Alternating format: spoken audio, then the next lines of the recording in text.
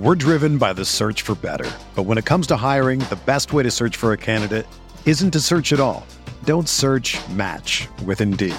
Indeed is your matching and hiring platform with over 350 million global monthly visitors, according to Indeed data, and a matching engine that helps you find quality candidates fast. Ditch the busy work. Use Indeed for scheduling, screening, and messaging so you can connect with candidates faster. Leveraging over 140 million qualifications and preferences every day, Indeed's matching engine is constantly learning from your preferences, so the more you use Indeed, the better it gets. Join more than 3.5 million businesses worldwide that use Indeed to hire great talent fast. And listeners of this show will get a $75 sponsored job credit to get your jobs more visibility at Indeed.com/Blue Wire. Just go to Indeed.com/Blue Wire right now and support our show by saying that you heard about Indeed on this podcast. That's Indeed.com/Blue Wire. Terms and conditions apply. Need to hire? You need Indeed. What's up, y'all? It's Drewski, and I've teamed up with Mountain Dew to produce a hilarious new basketball podcast called The Dew Zone with Drewski. Learn the backstories of your favorite ballers and celebrities like Jamal Murray. Did you have like a favorite team? Was it the Raptors at the time or no? Was the Raptors even started around that time? Come on, bro. I ain't that old, fam. You talking like I'm 50. Taylor Rooks, Asia Wilson, and many more. You won't want to miss this. Listen to The Dew Zone with Drewski on Apple Podcasts, Spotify, and wherever you listen to podcasts. It's a Thanksgiving extravaganza on Roto Viz Radio. What's up, Roto Viz?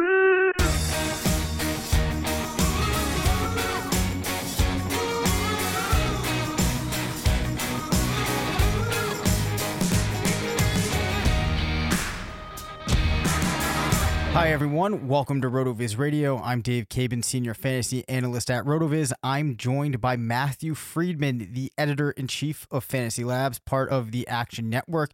This podcast is brought to you by MyBookie and RotoViz Patreon. A reminder to everybody out there that you can still take part in supporting RotoViz at patreon.com/RotoViz Radio, supporting all of the podcasts that we have coming out. When you sign up for Patreon, you also get access to our listener exclusive Slack channel where you can interact with a number of people on the podcast teams, get your questions answered, talk with the other patrons in there. Just a really good place to bounce ideas off of people and continue the discussion. And also, we still have the 10% discount for podcast listeners that you can find at rotoviz.com/podcast.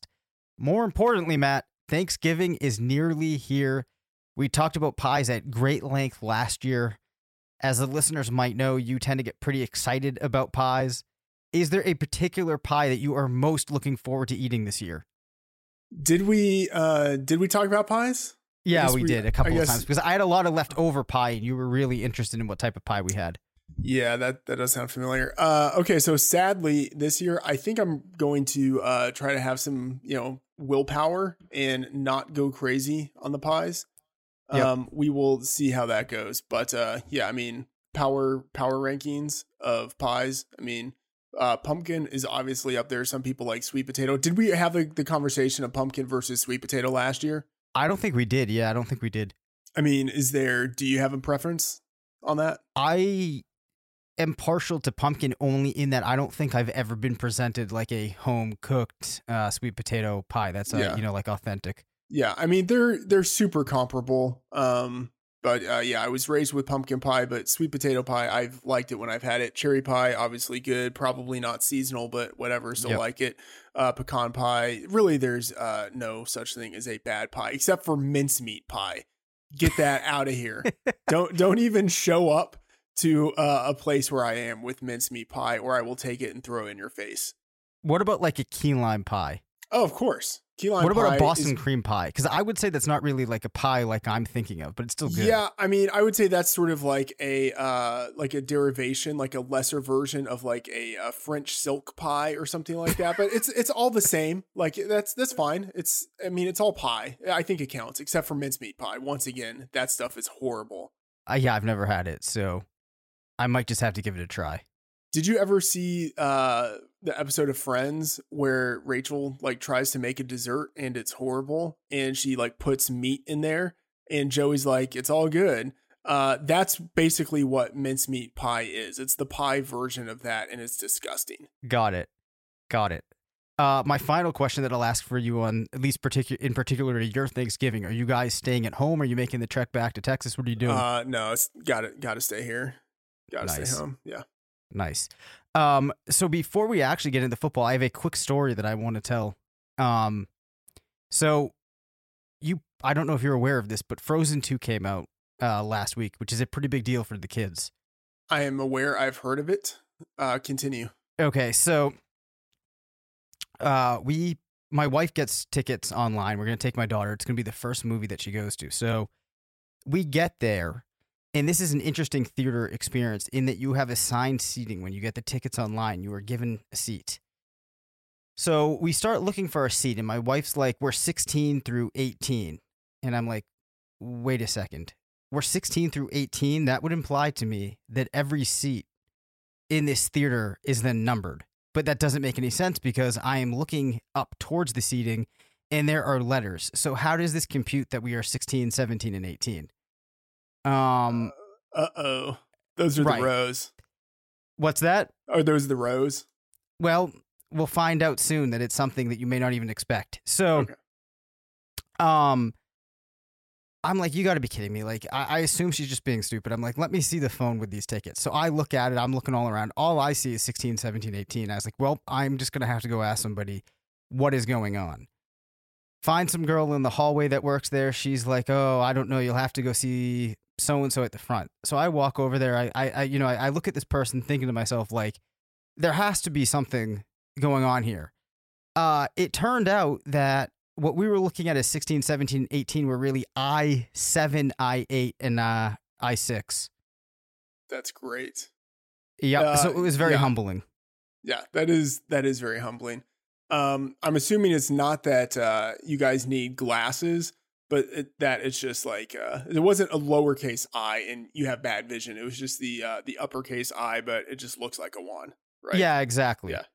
But I could tell from the response, it seems like this has happened to other people, so we weren't the first ones. But anyway, that was my my humbling experience of the weekend. Well, I mean, totally their fault. They need to have the eyes with the actual like bars across the top and the bottom to clarify. I mean, totally their fault.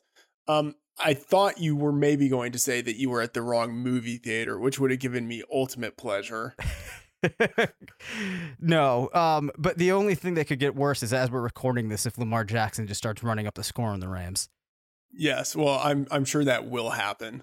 Because I am enjoying the fact that this is going to be the first podcast of the year where there's really nothing pressing related to Lamar Jackson that we can talk about. It'll happen. Just give it time. All right, so let's talk football now. We will get into it. Jason Garrett called a great game against the Pats yesterday, don't you think? I think the exact opposite of that. I think he called the game that we all expected him to call. The hallmark of the Cowboys under Jason Garrett, under the Jason Garrett regime, I should say, is that the Cowboys barely beat the teams that they should clobber, and they barely lose to the teams that are better than them.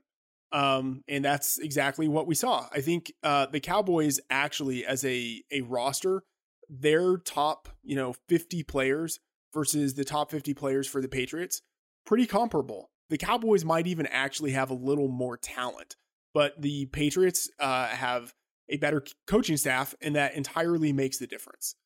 And plus the Patriots aren't as reliant on any one thing with their offense. So in a bad weather game, it's not quite as detrimental to them as it is to the Cowboys, who really rely on the passing game this year. And so in a bad weather game, they can't pass the ball. And I mean, it's like, you can look at the forecast. You know that there's going to be bad weather. We knew that heading into the game for most of the week. And yet the Cowboys didn't plan as if there was going to be bad weather. It's stuff like this that has just been blatantly obvious to Cowboys fans for a decade. And yet somehow Jerry Jones just now seems to have realized, hey, wait a minute. I have a coach who can't think in a global galactic way when it comes to organizing a game and a team.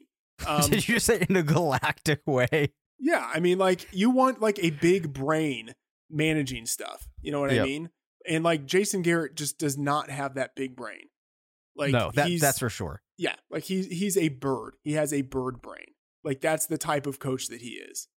The thing that stood out to me the most, and we just because we have not talked about it this year, we actually announced Randall Cobb as dead from a fantasy perspective on this podcast last year, but he seems to have resurrected himself as of late. Yeah, I mean, it's this offense has been great to watch when it hasn't been Garretted. You know, like when it's Kellen Moore running the offense instead of like Jason Garrett putting his dirty fingerprints on it, the offense flows really well. And a lot of that is probably correlated with their opponent. So when they have been playing teams that aren't good, they have really been able to pass the ball. And you look at it, even with that game yesterday, we're recording this on Monday, so the game was yesterday on Sunday. Even with that game, the Cowboys are still one of the top teams in the league. I believe still the top team in the league on a yards per play basis. Number one in the passing game. Like they are legitimately good on offense. And the thing that's just so sad is that it has nothing to do with Jason Garrett. It has to do with their offensive coordinator and the talent that they've amassed. If they just had a competent head coach who could organize everything, and kind of think in that like strategic top-down way, this could be a Super Bowl contending team. Like, they have that type of talent. Like, if you put Belichick with this team and Garrett with the Patriots, I mean, it would be like almost an exact like role reversal. Like, the Cowboys legitimately might be undefeated if they had Belichick as their coach. I'm willing to accept that statement. Because the talent is there, like you alluded to. I mean, I think that it's very fair to say that the Cowboys might have more talent than the Patriots. I think that Dak is good enough, especially with the pieces around him to support that offense. And the game planning would just be so much better. And then on the flip side, I think Garrett with the Patriots talent that they have this year, you're probably somewhere similar. I would like to say that with Tom Brady playing quarterback for him, that they could be a little bit more successful. But if they had the same injuries that they've had to the offense in this hypothetical, I think it would be tough for them to be more than maybe 1.5 wins better. Yeah, I agree with that. Yep. Yeah. So the 49ers absolutely mauled the Packers on Sunday night. George Kittle had the best game, or his best game of the season. He's kind of quietly been crushing it. Third in PPR per game. He's been a tight end one every week except one. Yet I feel like for whatever reason, it felt like he hasn't matched expectations. Have you had the same perception? I think when you look at the numbers, though, it's hard to actually say that, you know, he's fallen short. Yeah, he was in a negative situation at the beginning of the season. He had 2 touchdowns called back in week 1. I can't remember exactly what happened in week 2. Maybe they like just totally got in negative game script where they were ahead and they were just running the ball all over the place. And so like the first couple of weeks, he's kind of had to catch up from that. And then he's been battling the injury. There were reports that he's, playing on a like semi-fractured ankle. It's a negative situation for him, just in terms of like his, like he relies on athleticism. Like that's kind of like his game. Like he's a after the catch type of guy. And that guy needs to have like full athleticism to play at his peak. And he just hasn't had that. And even with that, he was still awesome in week 12. I wasn't expecting that, but yeah, he's at this point, I don't think it's even quietly crushing. Like I think he's full on crushing, especially because Hooper is still uncertain. Ertz has regressed a little bit. There's a lot to like about what Kittle is doing. I think clearly the best player on the 49ers, which it's interesting. Like, okay, so most teams that are 10-1 would have a clear MVP candidate, and the 49ers just don't have that, which like speaks to their coaching, speaks to like the well-roundedness of the team. And given that like the quarterback on that team Garoppolo, let's just say, granted, he probably is the most important player to that team because of the position he plays. But after him, it really might be Kittle. Like, I think he's the most, I don't know. Like, again, you can't say he's the most important player on that offense because he doesn't play quarterback, but like, he's a good blocker. He's the best receiver that they have. Yeah, I mean, I think Kittle's the most impressive player on that team. Yeah, I would agree with that. And I think that also their success speaks to the play of the defense. Yeah. Because, if you look at just Garoppolo's numbers, I mean, they're really not all that impressive. He's 12 in pass yards. He is 5th in passing touchdowns, which is kind of surprising, 13 in QBR. But if you looked at just the quarterback, it's not going to match up with what you might expect from a team that this far into the season only has one loss. It is coming off of the type of victory that they had last night against what had been a very competitive team up until that point. Yeah. By the way, as we are recording this, halfway through the first quarter of Monday Night Football, Lamar Jackson has 22 rushing yards and 1 passing touchdown. Okay. Good for him. Will Fuller, awesome first game back. 11 targets, 7 recs, 140 yards. You think we're going to see more of this? Yeah, I mean, he's always going to be volatile. He's boom or bust, which is like kind of what I love about him.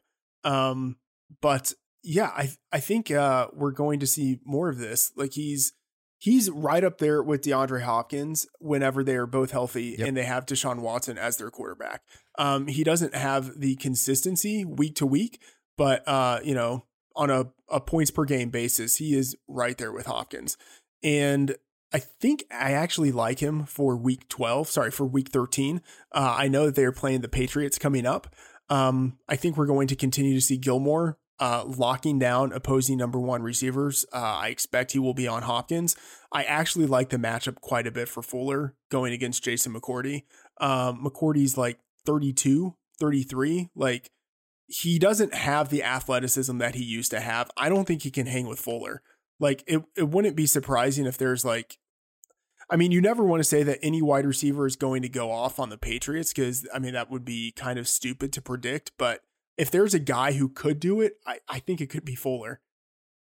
Well, the crazy thing about Fuller is if you just look at the numbers when he actually plays, I mean, they're insane to the point that when we run the GLSP, if you or only, if you're removing the weeks that he didn't play, which we're doing, you're always just about, not every week, but like the overall majority of weeks, he projects as a top 12 type of wide receiver. And I think that a lot of it is because of the insane performances that he has put up. And also he has that type of profile where when players like him make things happen, and they get, like a 14 target game and 11 target per game. I mean, that's just gravy because with a couple of targets, they can break a big play and accrue, tremendous production in a span of, minutes. So the GLSP always likes him. If you go and you look at the splits of when he's actually healthy, I mean, it's just really impressive what he's done. And then he's playing with a receiver like DeAndre Hopkins. So the situation is just great for him. I think as long as Fuller, and the health is always going to be a question, but when healthy, I think even from a dynasty perspective, he's probably top 15, top 16.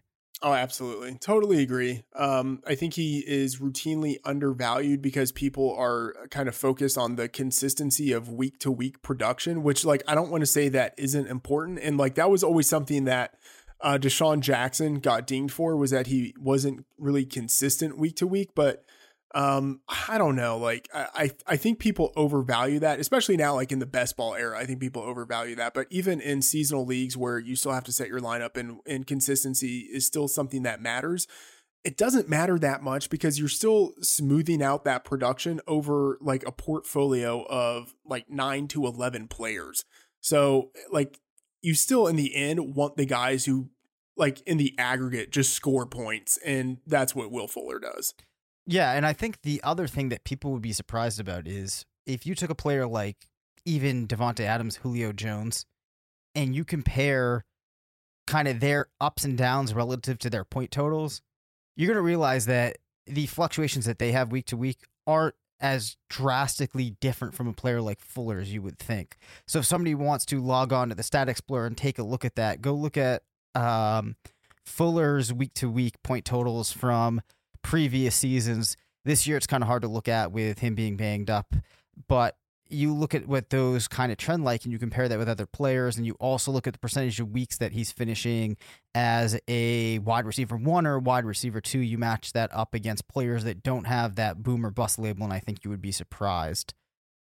All right, Matt, tell me the player that fantasy owners should be most thankful for this season. I have no idea. I'd say maybe Kyler Murray. No. I mean, I think the obvious one is that if you were one of the lucky people to get Christian McCaffrey in the first round, it would be pretty hard for you to be losing your league at this point. Like, you are probably locked into the playoffs because so many other first round players have disappointed this year. You think of some of the other running backs who went in the first round. Too bad for everyone who took David Johnson or Le'Veon Bell. Some people were taking James Conner kind of high. I mean, they're just, Saquon Barkley obviously is someone who's disappointed. Zeke is kind of disappointed. Christian McCaffrey is just head and shoulders above every other running back at this point. And then some of the wide receivers also taken in the first round have disappointed. It's really been a wasteland if you look at everyone who went in the first round except for Christian McCaffrey. So I think if you were one of the fortunate people to get him, you have to be pretty thankful. Yeah, I think that McCaffrey's one of the players that you could make a claim for. I will admit, I think that Lamar Jackson is probably one of those players that you could also make a claim for as the player that we should be the most thankful for. So what I did to kind of try to answer this question was I looked at points per game scored by players in relation to the ADP that they were selected at using ESPN PPR as a source. And the player that I deemed owners that have him should be the most thankful for is DJ Chark. And that is because he was going undrafted in some ESPN leagues. And in points per game, he is at 17.4.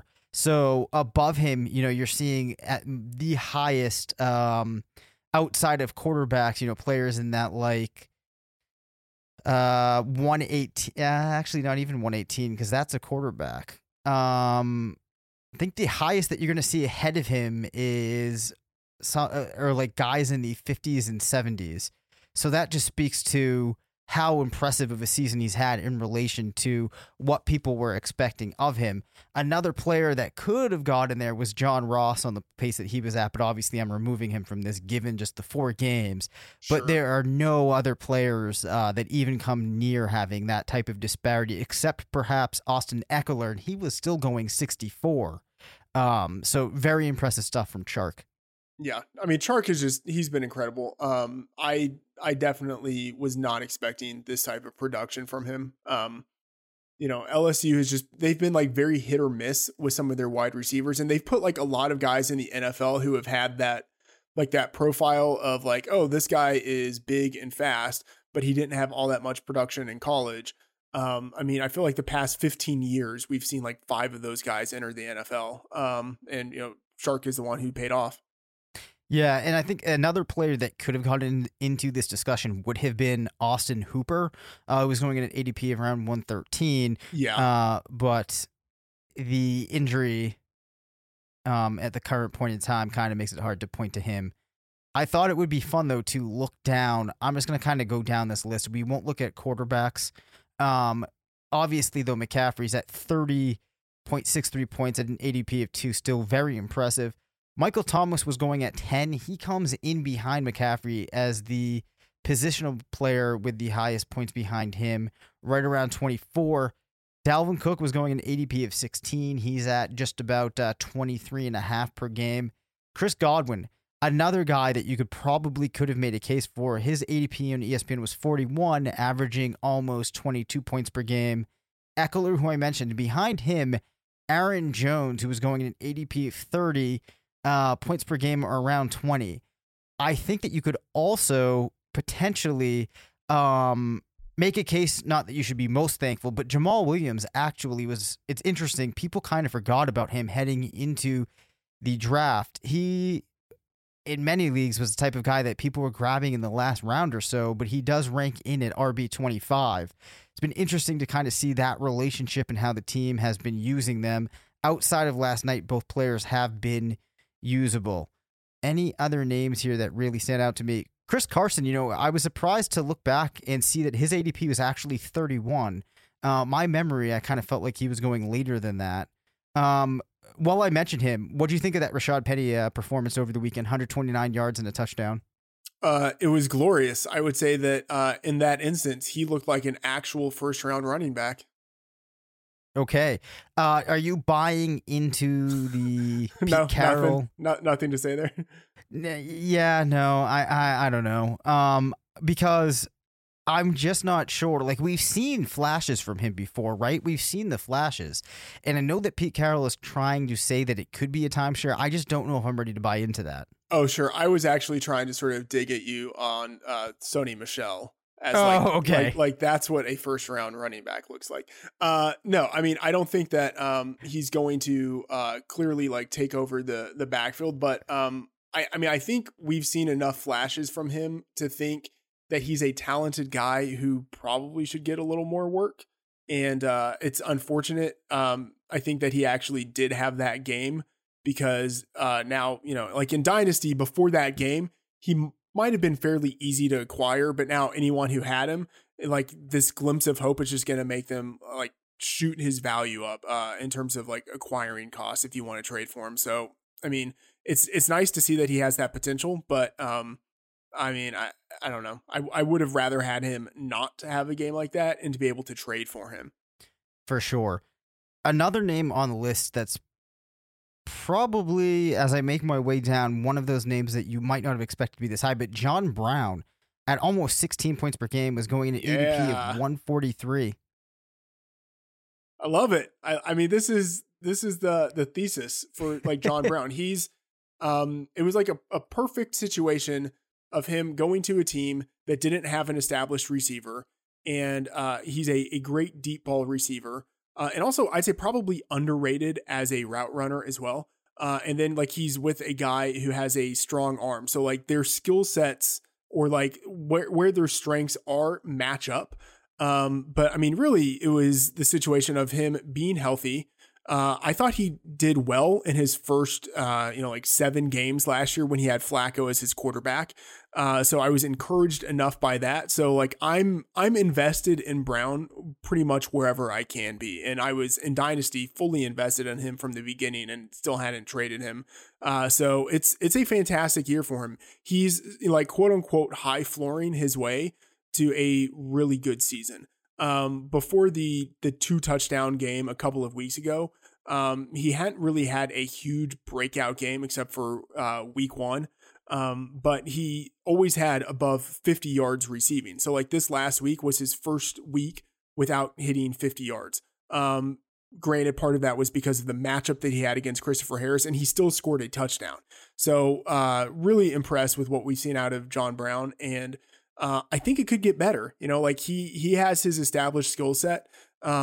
His quarterback could improve. I don't think his quarterback is going to get any worse. And so if Josh Allen continues to improve over the next couple of seasons, I think we could see what we've seen out of Brown this year for, 2 to 3 more years.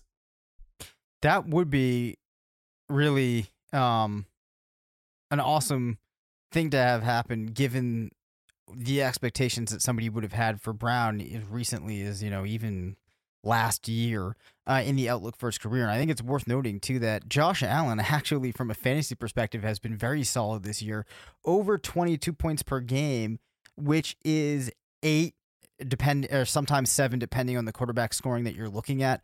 But nonetheless, he's right behind Kyler Murray. I think you have to say that it's been a really successful season for Allen.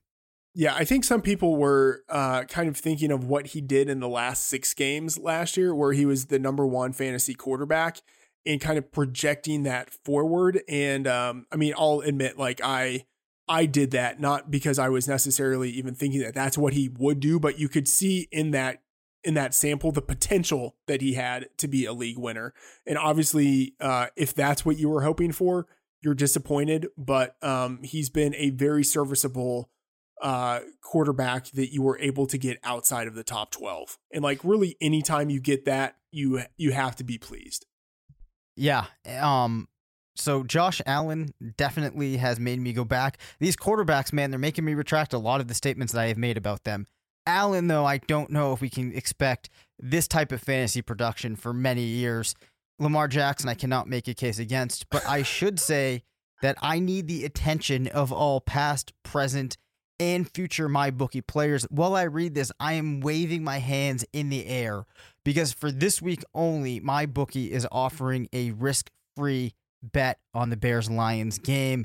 Simply choose a team against the spread for up to $250. If you win, congrats. You've got extra holiday spending money. If you lose, congratulations to you as well. MyBookie will give you all your money back. It's a no-brainer because you literally cannot lose. It's no risk, all gravy. Doesn't matter whether you're an experienced player or a first-time customer. MyBookie welcomes all to come play. So quit waiting around and sign up today. Do you find yourself wanting to sports bet, but you have lots of questions? Don't sweat it. MyBookie's patient customer service team can walk you through the process. And the best part is, if you join now, you still have one last shot at taking advantage of their incredible sign-up offer. Just log on to mybookie.ag and make your first deposit with promo code RotoViz, and MyBookie will match your deposit dollar for dollar to jumpstart your bankroll. And that is on top of the risk-free bet. Let me repeat. That's a guaranteed deposit match and a risk-free bet for this week only. If you're a true football fan, don't let this opportunity pass you by. You simply can't lose. Make sure you do your part to support your team this season. Hop on the gravy train and get in on the action with MyBookie. You play, you win, you get paid. Matt, I am going to recall the top 10 fantasy performances that we've seen of this season. More things that people should be thankful for. You let me know which one of these performances you find the most impressive. Okay. Will Fuller in week 5 against the Atlanta Falcons, 53.7 points. Aaron Jones, week 5 against your Cowboys, 49 points, 4 rushing touchdowns. Christian McCaffrey, man, week 5 had a lot of insane performances. McCaffrey with 47 points that week, 176 rushing yards, 61 yards as a receiver, 2 rushing touchdowns, 1 receiving touchdown. Sammy Watkins makes the list in week 1 against the Jaguars, scored 47 points, and then from there basically did nothing. Mike Evans, week 3 against the Giants, 45 points, 190 receiving yards. Aaron Rodgers put up 44 in week 7 against Oakland. I don't know if that really stands out as the most impressive here. Keenan Allen, week 3, 183 yards, 2 touchdowns, 43 points. Stephon Diggs in week 6, 7 recs, 167 yards, 3 touchdowns, going for 43.5 points. The Marvin Jones 4 touchdown performance in week 7 against the Vikings for 43 points. And then Christian McCaffrey makes the list again. In week 1, he put up 43 against the Rams. A lot of things for fantasy owners to be thankful of there. What's the most impressive performance out of that list to you? I think the one that stands out the most to me is the Will Fuller game in week 5, because in weeks 1 through 4, he had really disappointed. He had, I'm looking at this now on PFR. He had 5.8 targets per game, only 3.5 receptions per game, no touchdowns, and an average of 45.8 yards. He failed to hit even 70 yards in any of those first 4 games. But the thing is, he was still getting a ton of air yards.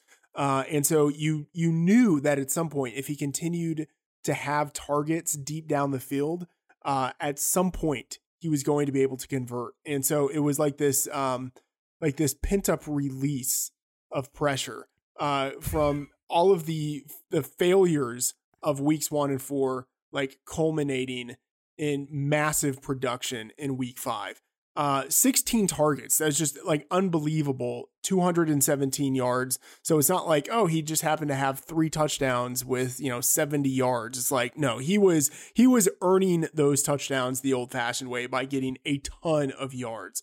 That was like such an impressive performance, which he followed up the next week by dropping 3 touchdowns, which was just like so total Will Fuller. That was like the full Will Fuller experience. Like no one started him in week 5 because of what he had done in weeks 1 through 4. Everyone started him in week 6 because of what he did in week 5. And then they watched him drop 3 touchdowns. It was just beautiful. But week 5 really was impressive. Yeah, it's impressive when it gets you to stray away from taking your boy Mike Evans and his 190 yards and 3 touchdowns.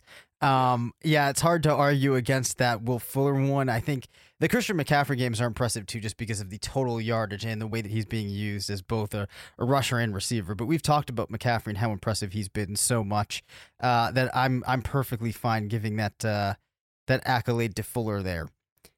Well, every Thanksgiving, the president pardoned... Sorry, can we back up a second? We can back up. Of Christian McCaffrey. Yep. So he's been in the league at this point now almost 3 years. I'm trying to think of the other players who were in his draft class. That was like the 2017 class, right? So that would have been Leonard Fournette, right? That would have been Corey Davis. The quarterbacks of Mahomes and Watson. I'm just thinking, and then there were the 3 tight ends in the first round. I'm just thinking from the dynasty perspective, like how much does everyone have to hate themselves who passed on Christian McCaffrey, who like, obviously it's easy to look at this stuff in retrospect, but people took Leonard Fournette number 1 instead of Christian McCaffrey. Some people took Joe Mixon over Christian McCaffrey.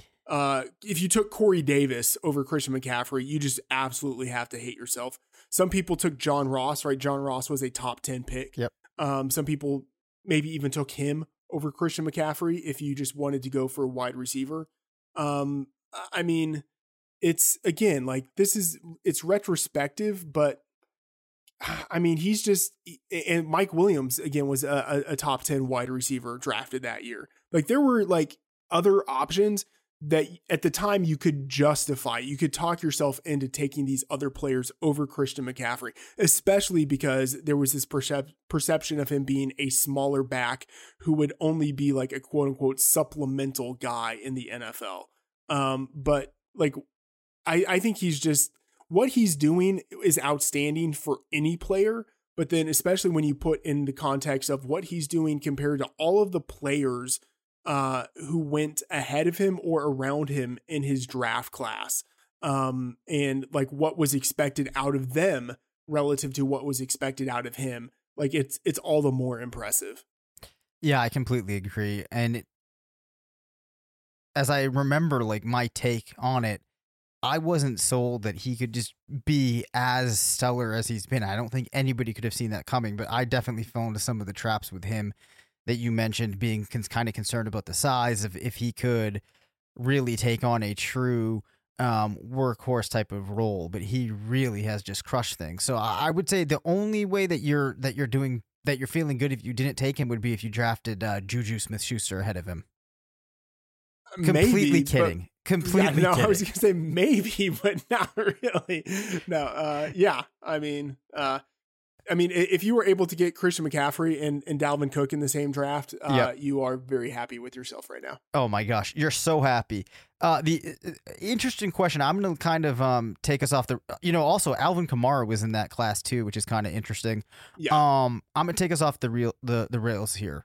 I'm looking at NFL.com by Adam Rank, an article that came out in 2018, which was talking about doing the draft over and saying that the first pick should have been Deshaun Watson, Myles Garrett at 2, then Trubisky at 3, Fournette at 4. I won't read through everybody. Mahomes at 6. It's funny that this is, a fairly recent thing, but you see a lot like Kamara at 8, Kareem Hunt at 11. It's really interesting. Smith-Schuster at 16. Then Dalvin Cook gets in there at 19, Christian McCaffrey at 20. So even as recently as this would have been April of 2018. So wait, would this have been after this would have been after they had played their first season, right? Yeah, so this was before the Mahomes breakout season. Yeah. Yeah. Right. But so even then, so, it's like there would have been the perception that McCaffrey would have been behind those guys. So it's just kind of like crazy. And McCaffrey's first season was still really good. You know, like, yeah. I mean, and some of this does like raise the question of like the value of other positions and then like the value of the running back position relative to everyone else. I mean, maybe Christian McCaffrey, if you did that draft over again, would be, where did he have McCaffrey? You said number 20? Yeah, 20 to the Broncos, which is kind of fun. Maybe McCaffrey actually would be like the 20th player in this class. Like, I know that sounds almost sacrilegious, but like you still cannot take McCaffrey ahead of Trubisky. You know what I mean? Like, you have to take your shot at a quarterback. There are other guys in that class who are probably worth just as much as McCaffrey, like TJ Watt, like an edge defender, like those guys are worth more than a running back. Marlon Humphrey is a shutdown cornerback, like he's worth more than a running back. Marshawn Lattimore, like there are guys who are still worth more than running backs. There are probably at least 10 of them in this class, maybe closer to 20.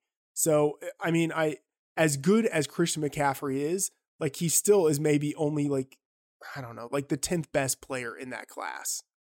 Yeah, I think that's probably fair. So actually, I said that poorly. In terms of best, he's maybe one of the best. But like in terms of value of like what the impact that he has on the game and the difference that he makes in terms of whether a team wins or loses, he is maybe like the 20th most valuable player.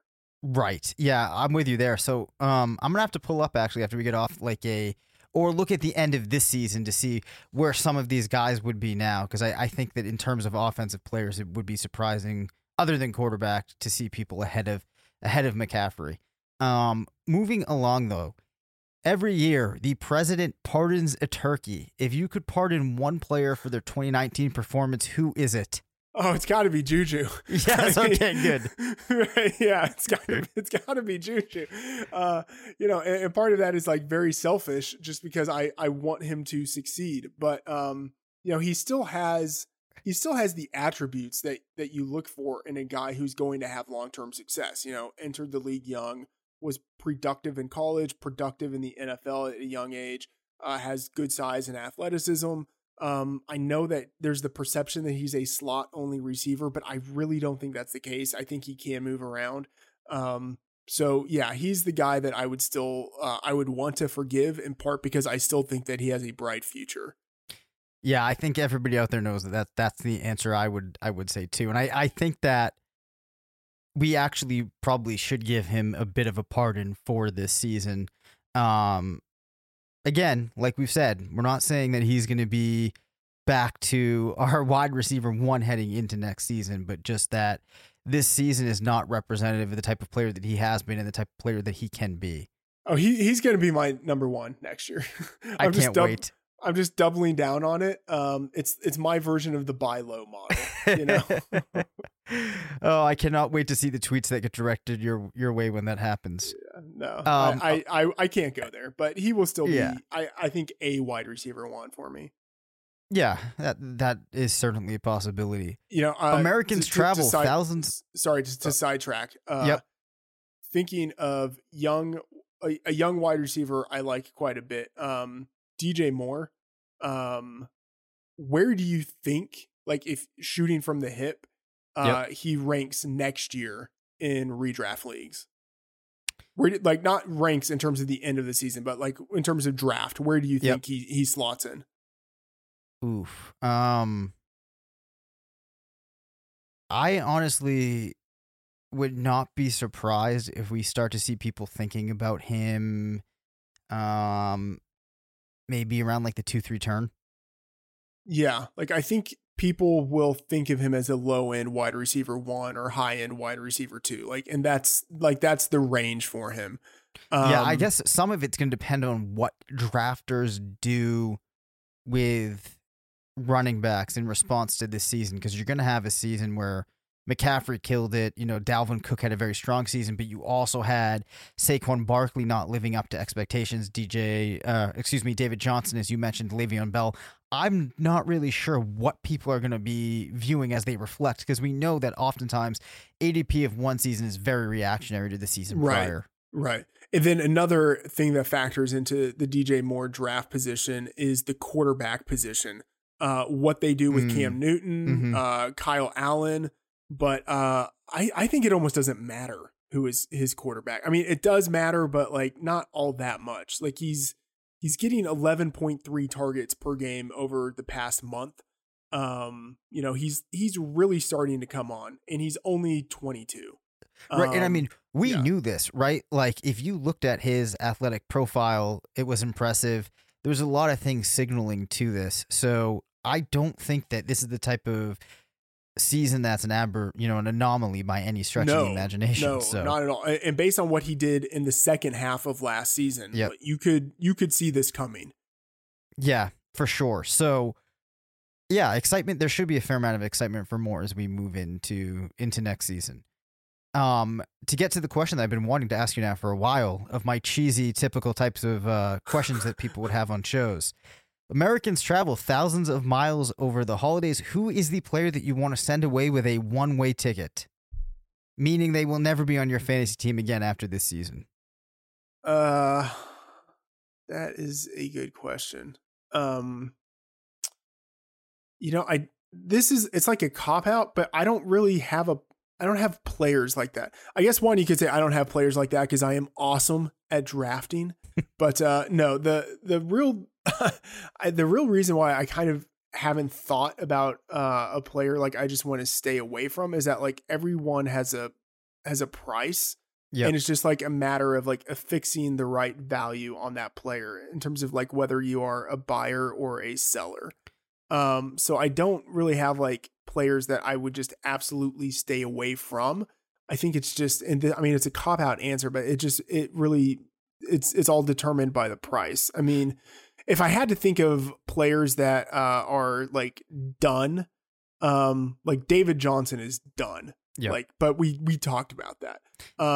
Any running back who is older, I think is just done. And I would say I probably don't want a player like that on my team. And I probably actually do undervalue them because I am so anti older running backs, because I just don't see the upside in them. They're not going, agreed. I just don't see them as being league winners. So someone like LaShawn McCoy, even if he comes back on the Chiefs next year, there's a 0% chance he ends up on my team unless it's the last round in the Scott Fish Bowl and he's still there. You know what I mean? Yeah. It has to be an extreme circumstance for me to take any player that I think has a low upside, and nothing screams low upside to me like an old running back. Completely. It kind of goes back to and lots of times the range in where you're taking these guys is a range where it can make all the difference in the world for your team if you grab that guy that becomes the next big thing, where when you're grabbing LaShawn McCoy, they just are not going to become the next big thing. I think for me, a player that I would answer this question with would be a name that you may have forgotten about, AJ Green. I think will probably enter next season, depending on the team he's with, at, kind of a perhaps value ADP, which will slightly creep up. But I've been starting to get concerned, especially as a dynasty owner, about Green for the last couple of seasons. Having missed this whole year, I think that we're probably now at the point where the perception surrounding Green will not be able to be matched by his actual performance on the field. Yeah, that's an interesting call. I could see that. I could also see people being low on Green, appropriately low on Green, just because they haven't seen anything out of him forever. It'll be interesting to see where his value is. Another guy is maybe Dede Westbrook. And I like him. I think he has a good skill set. I think he's better than the production he's had in his NFL career, but I just don't know if it's ever going to happen for him. So he is someone that I like in theory, but I'm starting to view more pessimistically. Excellent. So there's no take lock there. Yeah, I guess. I just wanted to use the term take lock. Okay. Patrick Laird, a major discussion topic this week. Thoughts on that? Okay. I am I don't want to say confused because like I don't know, like I understood the enthusiasm around him, but like I always thought it was like sort of tongue in cheek, but I also did too. like it was tongue in cheek, but I should say the people who were really enthusiastic about him were trying to have their cake and eat it too. They were trying to sort of like play it off as like it's something of a joke, and it was something of a joke, but to where if he had hit, they absolutely would have claimed it. Since he didn't hit, I think they still have to claim that too. And in all fairness to them, they do. They do claim it, you know, like they're like, okay, well, that was a donkey thing of us to do.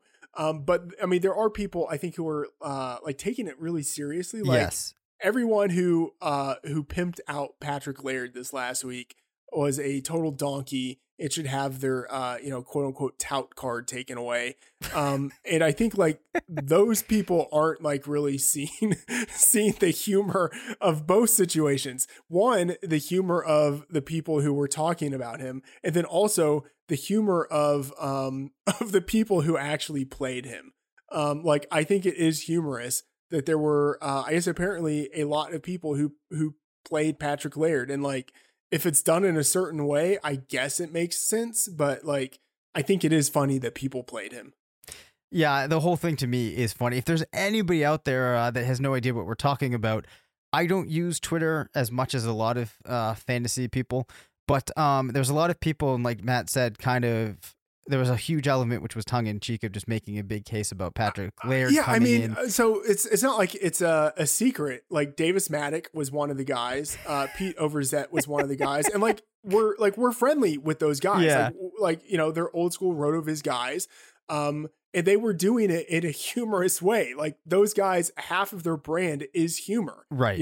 So like anything they say, you always have to assume that at least like 13% of it is pseudo ironic, So, I mean, when those guys were the ones talking about Patrick Laird, like you have to pay attention, but you also have to know like, hey, these guys might be joking. Like there's the element of the absurd in all of this. Right. To me, it's such a funny example too of how people just want to find things to be angry about and to, like rally around. It's like, I think that you can reserve your anger for not being angry at people, kind of having fun and kind of being tongue in cheek about fantasy football. So I found that reaction from some people pretty surprising. And also like we're in week 12. Yeah. Like the fish have been eaten by the sharks. Is that your cat in the background? Yeah, that is. He just came down. He busted his way in through the cat door. Yeah. So like the fish have been eaten by the sharks. Anyone who's here is like somewhat like in the know. And also, I mean, running backs are dying, Mm-hmm. Like we're at that part of the season where Jonathan Williams is coming from nowhere and rushing for 100 yards, So like, it's not unfathomable for someone to come out of nowhere on the Dolphins and steal the starting job and get some production. Like that could happen. Like Patrick Laird could actually still have his day this year. That actually would be I would really enjoy that if that happens by the end of the season. Who knows? Could be as soon as next week. Ryan Tannehill has averaged 27 points per game since week 8. Daniel Jones has been at 26. Give me a surprise player for the playoffs. Also, if you want to talk about Tannehill, feel free to do so. I don't know if I have a surprise player for the playoffs. Maybe, and this would be totally against my brand, but I think that Sony Michel has a really good playoff schedule. I would need to kind of refresh my memory there, but Michel has come under fire. He hasn't really looked all that good this year. But I do believe he has a really good playoff schedule. In week 15, he plays, I'm looking at this now. In week 15, he plays the Bengals, who just absolutely get slashed by running backs. Week Let me see. Oh yeah, the Bills week 16, week 14 against the Chiefs. They also get crushed by running backs. Like he has a pretty good running back schedule. I don't know if like a lot of leagues their trade deadline has passed or like it's coming up. But yeah, he's someone I think could just break out in the playoffs. Yeah, so I will admit that that's definitely a possibility. I've actually been saying for a while now, because I do a article that comes out on Fridays, normally called Tomorrow's Moves Today, where we look at our strength of schedule tool. And the Patriots have been one of those teams that if you've been looking for running backs to step up in the back half of the season, there's been a high chance that it's going to be a player on New England because of those matchups. I've been holding out hope that perhaps Damian Harris would find his way into some playing time and had been keeping him in my back pocket on some teams because of that schedule. That does not look like it's going to happen, but I agree with you. We could see Sony Michel manage to kind of salvage the season for some people down the stretch. Hey, I want to talk about Damian Harris. Yep. Since you mentioned him, what do you think his workload looks like next year? Because I mean, Sony Michel is still there. He will be under contract. I think he's still going to be the lead guy, but you know, they do tend to split up the backfield work. Like, do you think Damian Harris takes some of the like quote unquote Rex Burkhead role next year? Yeah, I think that's entirely possible. I do have reservations about saying that he gets the type of workload that for sure makes him fantasy relevant. I'm not sure about that, but I think it would be more in the capacity of like Burkhead. I wouldn't be too concerned if I'm a Harris owner or somebody that's thinking of, you know, keeping him in the back of their mind for next season because he hasn't had, you know, the chance to really get in there this year. I think it will be okay. The other interesting thing I think will be the usage of James White next season as well, because that has been kind of a steady role for White over the last couple of years. But, you know, depending on how things go with the receiving situation, and it's surprising to think that it feels like there's a lot up in the air with this New England team that you would think we kind of have a concrete vision for heading into the next season at this point with this team. But I'm not really sure what the usage of White would look like. But Harris, yeah, I think could kind of have that Burkhead role. Very long-winded response there. Yeah, Harris is really interesting to me because we've seen the Patriots before draft guys with relatively high picks and then just sit them for a year. Like Stephen Ridley and Shane Vereen, both drafted in, I believe, 2011 with like second and third round picks, did almost nothing their rookie seasons and then were pretty significant players in years 2 and years 3. And Damian Harris, like I think has maybe the most complete skill set out of any back on the team, like outside from Burkhead. But like Burkhead, I think probably doesn't have like 3 down. Let me say that Burkhead has like a 3 down skill set without having lead back capability. Mm-hmm. But I think Harris actually might have lead back capability or like something close enough to it. You know what I mean? Yeah, I understand what you're saying. Like Burkhead, I think is a player that, especially on a team like the Patriots, you can make very excellent usage of, but I'm not sure that he has the, I guess for lack of a better way to put it, like just the pure talent like Harris might to be successful in or as successful in all situations. Maybe there's a couple of things that Burkhead can do better, but I'm just not sure that he's quite as dynamic as Harris is. Yeah, like Burkhead has a 3 down skill set, but he's never going to be a lead back, right? Like on a consistent basis. But Harris might be. Like I think he probably has more like raw talent than Burkhead. He's a better runner than James White, and he's a better receiver than Sony Michel. Like there's a chance he actually ends up being the guy next year. Yeah, I mean, I think that's really in play. You just, especially when you look at what Sony Michel has done, there's no reason to think that it's better than what any other, you know, back that the Patriots have right now could potentially be doing in that offense. Yeah, I mean, at a minimum, Michel is vulnerable, like highly vulnerable. It's not as if they're not going to give anyone else a chance to beat out Sony Michel. Like Sony Michel has opened the door to anyone, like any invader who could take his job. Yeah, I completely agree with that.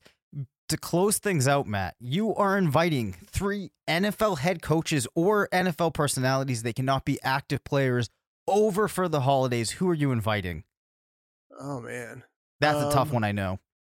That's a good question. So they cannot be active players, but they can be active coaches, I'm assuming. Yep, they can be active coaches. They can be commentators, the guys that do the pregame shows, you name it.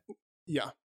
I'd probably want Romo as one of the guys because like I think he would be like a good facilitator, like of conversation, like he's jovial, but he's also intelligent. He could answer lots of questions about football, but I think he'd be fun to hang out with too. Yep. Belichick, maybe, because I think it would be funny to see him in a social situation in part, like curmudgeonly, wouldn't want to talk to anybody, would give like one-word answers. And then if you ask the right question, if you like stumble into the right question, then he will just give you like a 15-minute answer talking about like the minutia of some sort of I don't know, like alignment that was popular in the 1950s or something like that. But I think Belichick could be interesting. And then, man, I don't know if I'd actually want to spend much time in his presence, but Jerry Jones, just so that Romo and I could team up on him and tell him that he needs to fire Jason Garrett. And like, we could just like air the grievances like a Costanza for hours, just telling him about how he has betrayed the great state of Texas. What the hell did you trade Jay Buhner for? He hit 30 home runs, 125 RBIs, got a rocket for an arm. My baseball people, they like Ken Phelps' bat. They kept saying, Ken Phelps, Ken Phelps. That was really good. All right. On that note, I actually did kind of butcher. I forget exactly what he says. But for those of you that don't know, there is an episode where George just parks his car and basically just leaves it at Yankee Stadium to make it look like he's the first one in and the first one out. And then I forget exactly what happens, but they think that he's dead. And help me out here. Why can't I think of the name? But I don't think that's the episode. We're talking about Festivus. Oh, yeah, no. Okay, I was bringing in, you're right, with Festivus, I was bringing in that episode, and then Steinbrenner goes to see George's parents, and the first thing that Frank Costanza wants to ask him is why the hell they traded Jay Buhner. Right. Yeah, your son is dead. Why did you trade Jay Buhner? Yeah. You don't know what the hell you're doing. Anyway, that will do it for today's show. Again, please rate, review, and subscribe to the podcast. Follow us on Twitter at DaveCabanFF, at MattFTheOracle. Eat some pie, and until next time, remember, it's not a fantasy if you believe it.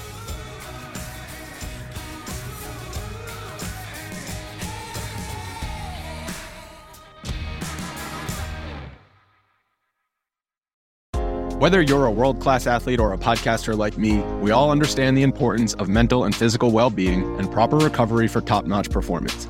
That's why I'm excited that Unified Healing is sponsoring podcasts on the Blue Wire Network. Unified Healing is a new and super innovative global network of wellness centers powered by Energy Enhancement System, or EE System. If you haven't heard of the EE System yet, then you'll want to listen up. This technology promotes wellness, deep relaxation, purification, and rejuvenation. Wherever you are across the globe, access to a center is easy and affordable. Interested in experiencing the EE System technology for yourself? Go to unifiedhealing.com/bluewire to learn more and find a center near you. That's unified, UNIFYD, healing.com/bluewire. No material or testimonials on the Unified Healing website are intended to be viewed as medical advice or a substitute for professional medical advice, diagnosis, or treatment. Always seek the advice of your physician or other qualified healthcare provider with any questions you may have regarding a medical condition or treatment and before undertaking a new healthcare regimen, including EE System.